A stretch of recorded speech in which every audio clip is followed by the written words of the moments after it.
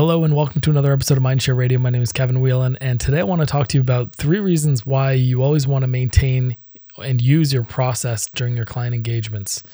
So what I've found is that whenever I skip past my my core process, at least especially when I'm getting going with a client, I always regret it and it always rears its head later on. And what I've realized is that, I've been building websites, for example, since the early 2000s and freelancing since 2006 and consulting for, some number of years, 6-7 years, plus running an agency. And what I've realized is that I've kind of developed the process both through education and through experience, and it's sort of there. It's there for a reason, and it is the way that it is for a reason. And anytime that I skip or don't use my process, I always come back to regret it for some reason later on. So in this episode, I want to talk about how you should try to stick to your process, not rigidly, not as though it's the only way, as though you don't have any room for flexibility or for thinking, but in a way that it allows you to have a lot of leeway between both sticking to your process, but also kind of rolling with the situation a little bit as well. So you want to have flexibility, otherwise you'll break, and you never want to feel like you're not actually thinking, you're just following a checklist.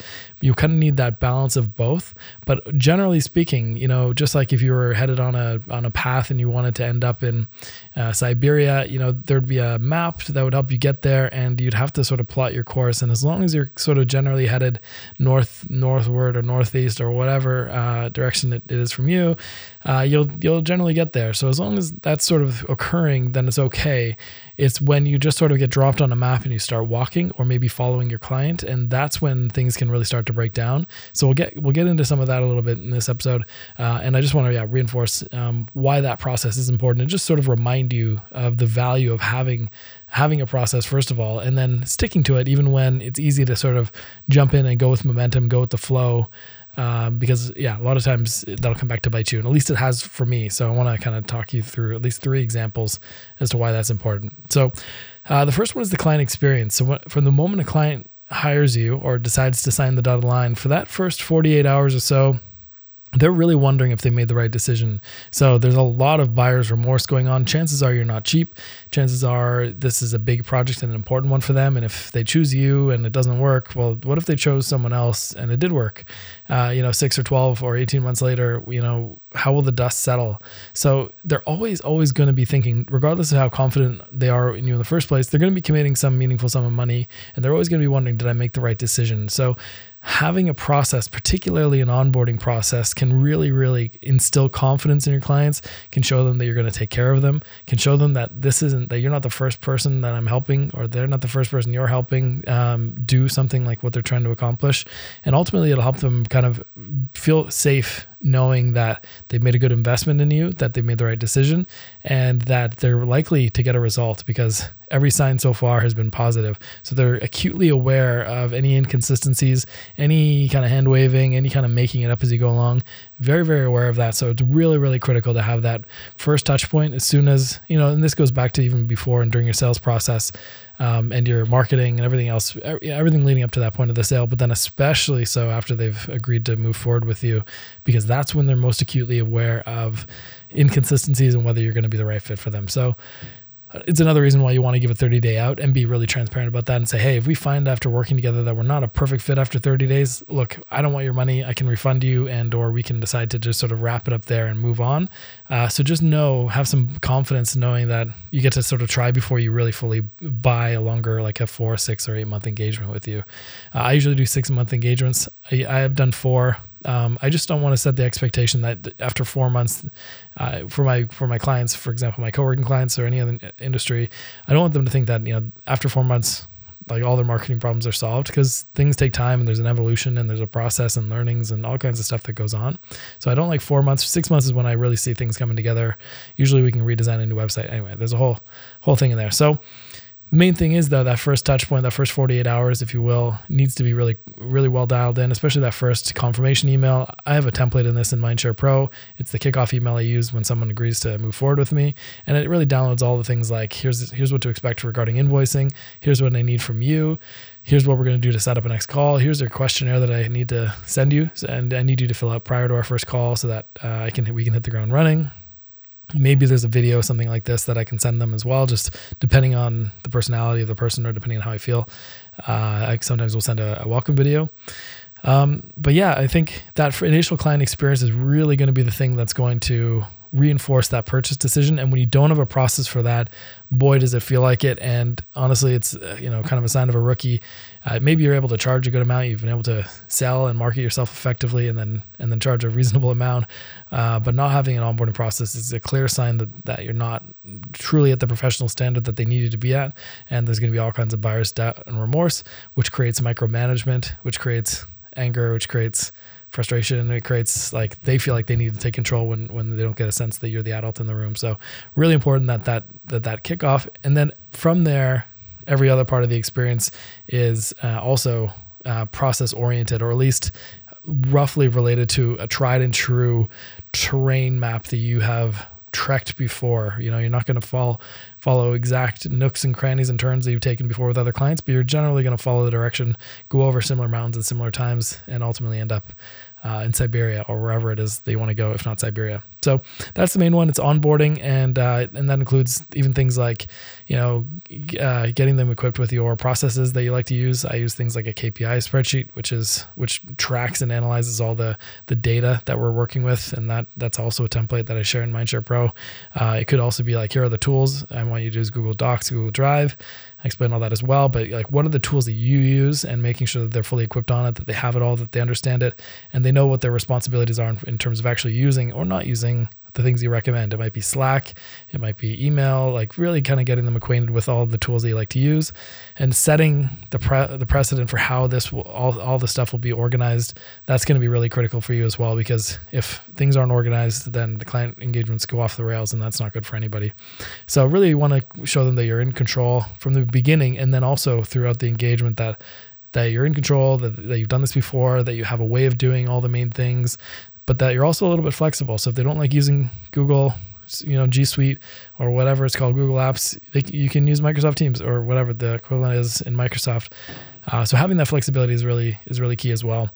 But generally having a structure for things, because in absence of you having a structure, it creates a vacuum, and you can't have a leadership vacuum. They'll become the leader, they'll take control, and that won't be good necessarily for you if you're the expert in the room trying to help them get a result, which is what they're paying you to be. So the client experience overall is the main reason you want to have a process, and that starts from the sales conversation. It actually starts from how you market yourself, but the sales conversation especially. Do you have a process for handling sales conversations?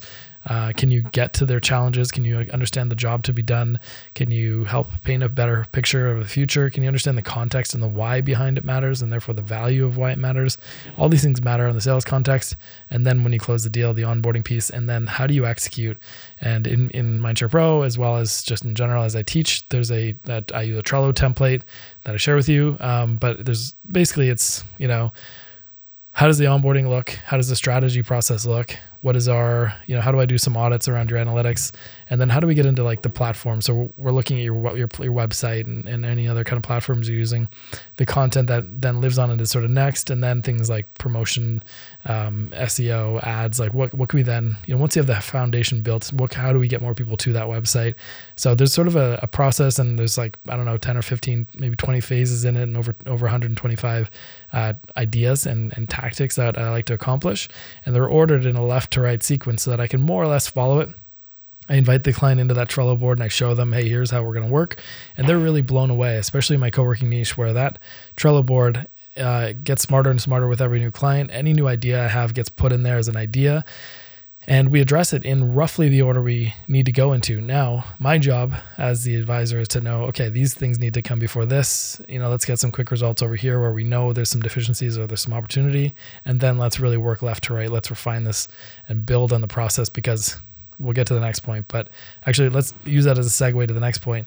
One of the reasons you want to use your process and not just follow the lead of your client is, especially initially, but also throughout the engagement, is that one thing tends to build on the next. So if you jump into an engagement and suddenly you're talking about, pay-per-click strategies and SEO, well, you haven't, and landing pages and website redesign and all these tactical things, you haven't really addressed the strategic issues. You haven't really understood, are you well positioned? Who are your competition? Why do people buy? What's the job to be done? What is the pain that you're solving? What is the challenge that you're solving? What's the value of that solution, and why does it matter? What's the context, and who's the consumer, and who's the decision maker or the sponsor or the stakeholder? Who else is involved? So, all these strategy pieces make the rest of your decisions easier, including, depending on how you're positioned, will make every other decision around marketing and sales far easier, because you have that very clear understanding of what problem you're solving and for whom, and you've clearly messaged it, and you've therefore attracted the right person.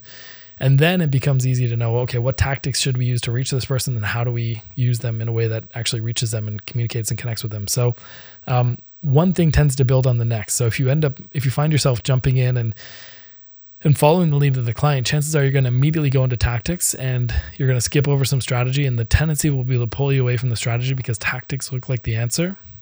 But until you're confident that, and yeah, sometimes, again, caveat here, and this is where the flexibility comes in. Sometimes I will start with, okay, we need to run ads right away. Your website's good enough to run ads to it, and people are searching for the solution that you're offering. So let's at least get those ads, let's get that started, and then we can go back and do some strategy piece. Things like that can work, or this is, website's like offline and broken. We need to get that fixed right away. So at least it's online, and then whatever. So there are little tactical things you can jump into, but really quickly you want to get back to strategy to make sure that all your other decisions are easier, more aligned, and more effective, and therefore cheaper on an acquisition basis, and better, more effective for everyone. So because one thing builds on the next, you don't want to just be focused on, okay, let's send as much traffic to our website as possible. But it turns out, well, our website's not actually designed very well, and the copy of it doesn't resonate because we haven't really gotten clear on our target market, because we haven't spent any time on our messaging and our positioning and our strategy and our research. And research is another key component to succeeding in a lot of industries, unconventional and conventional industries. So because one thing builds on the next, you don't want to start, building the roof before the foundation is laid, because that's just not going to be effective. Even if you got 1 million people that came to your website, if it doesn't work, it doesn't work. So you're going to be wasting all your money, time, and energy spent there. So, which leads us to the last part, is that, results will depend on you following a process, and trust the fact that you've built up your process over several clients, because you probably didn't have a process when you first started. It probably took you a long time to sort of hone it in and refine it. And, trust that fact that if you have a process, it's because you've experienced enough to know that you need a process. Hopefully you've learned a little bit from some of the processes that I share in Mindshare in the community, as well as Mindshare Pro, the paid resources that I include. But ultimately, results are what you're after, and having a process will help get you to a consistent result. Now, that process and how you get there might be variable a little bit, but again, let's use the Siberia example.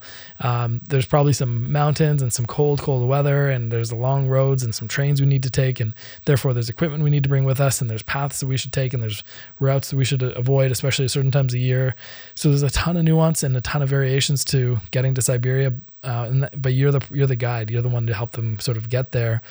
And you know what to bring with you, and you know what to do. So ultimately, you're going to keep getting people to Siberia, even if your process evolves and changes and improves every single time.